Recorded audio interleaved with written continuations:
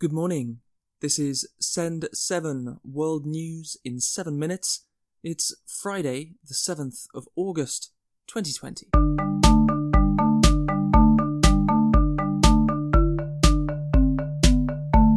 Starting in Asia today, in Lebanon, rescue operations continue 3 days after a huge explosion in the port of Beirut. Experts have called it one of the largest explosions in history. 157 people are now known to have died, although this number is expected to rise as many people remain missing. It has been confirmed that the explosion was caused by the chemical ammonium nitrate, which had been in the port for 6 years. Hundreds of thousands of people have had to leave their homes because of the damage. Many governments have promised to help Lebanon, including the United Kingdom. Foreign Secretary Dominic Raab said that he had spoken to Lebanese Prime Minister Hassan Diab. I've just spoken to the Lebanese Prime Minister Hassan Diab.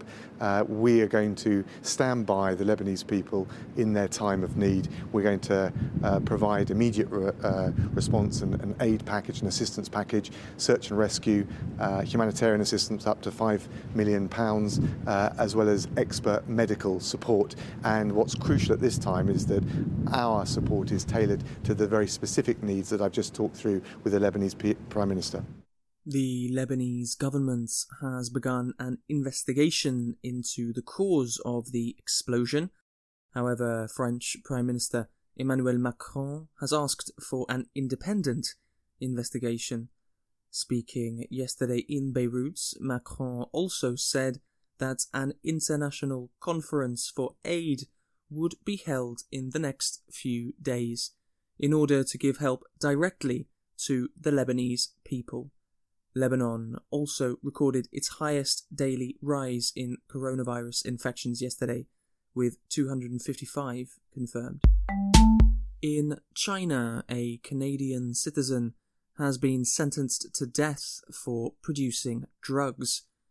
Xu Weihong was found guilty of making ketamine, an anesthetic. Last year, 2 other Canadians, Robert Schellenberg and Fan Wei, were also sentenced to death for drug charges in China. In South Korea, flooding has killed at least 15 people during the last week. More people are missing. Mudslides have also been reported, and many people have been evacuated. Facebook has said that it has been deleting posts related to the sale of wildlife. Wildlife items have been found to be sold on Facebook in Myanmar, Thailand, Vietnam, and Indonesia. Facebook is banned in China. Europe, Greece has started voluntary repatriation flights for refugees. Yesterday, 134 Iraqis chose to return to Iraq.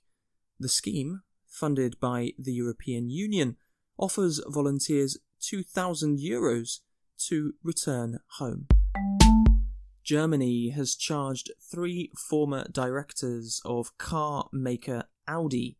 The former Audi staff are accused of fraud and criminal advertising.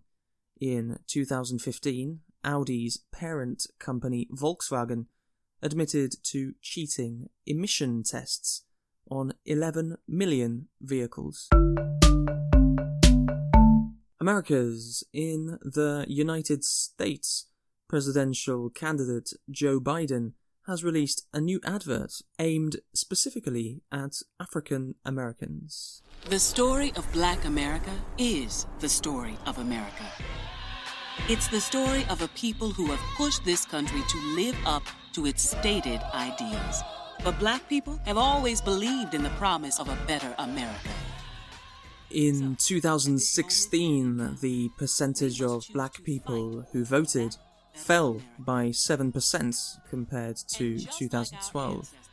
When Barack Obama was a candidate, a higher percentage of Black people voted than white people for the first time ever. Most polls show that Biden will beat Donald Trump in this year's presidential election. Colombia's former president Álvaro Uribe has tested positive for COVID-19. Álvaro was placed under house arrest earlier this week during investigations of bribery and fraud. Brazil has cut its interest rates to 2%, the lowest in Brazil's history. Brazil is expecting a 6% recession this year after developing the second highest number of coronavirus cases in the world. 2.8 million infections have now been recorded in Brazil, and around 50,000 new cases are reported every day. Africa. Mauritania has a new Prime Minister. Mohamed Ould Bilal was appointed by President Mohamed Ghazouani. The previous government resigned after corruption investigations began. A South African animal rights group is starting legal action against a Kuwaiti shipping company. The South African NSPCA, National Society for the Prevention of Cruelty to Animals, say that transporting live sheep across the equator during the summer is extreme cruelty. The NSPCA described the journey as being cooked alive. Australia has already banned the export of live sheep to the Middle East during the Northern Hemisphere's summer. And in Somalia, an 8-year-old girl has become one of the internet's most viewed stars. Muado Abshir from Mogadishu has received millions of views on her TikTok and YouTube channels. She creates videos with her older brother, and she says that people look better when they are happy and laughing. Thank you for listening to Send 7. Have a fantastic weekend, and I will see you on Monday. If you find this podcast useful, please help to support it by subscribing on podcast apps, sharing it on social media, or by leaving a review. We sometimes broadcast messages from our listeners. If you would like to send a message, go to speakpipe.com/send7. Find transcripts and past episodes at send7.org.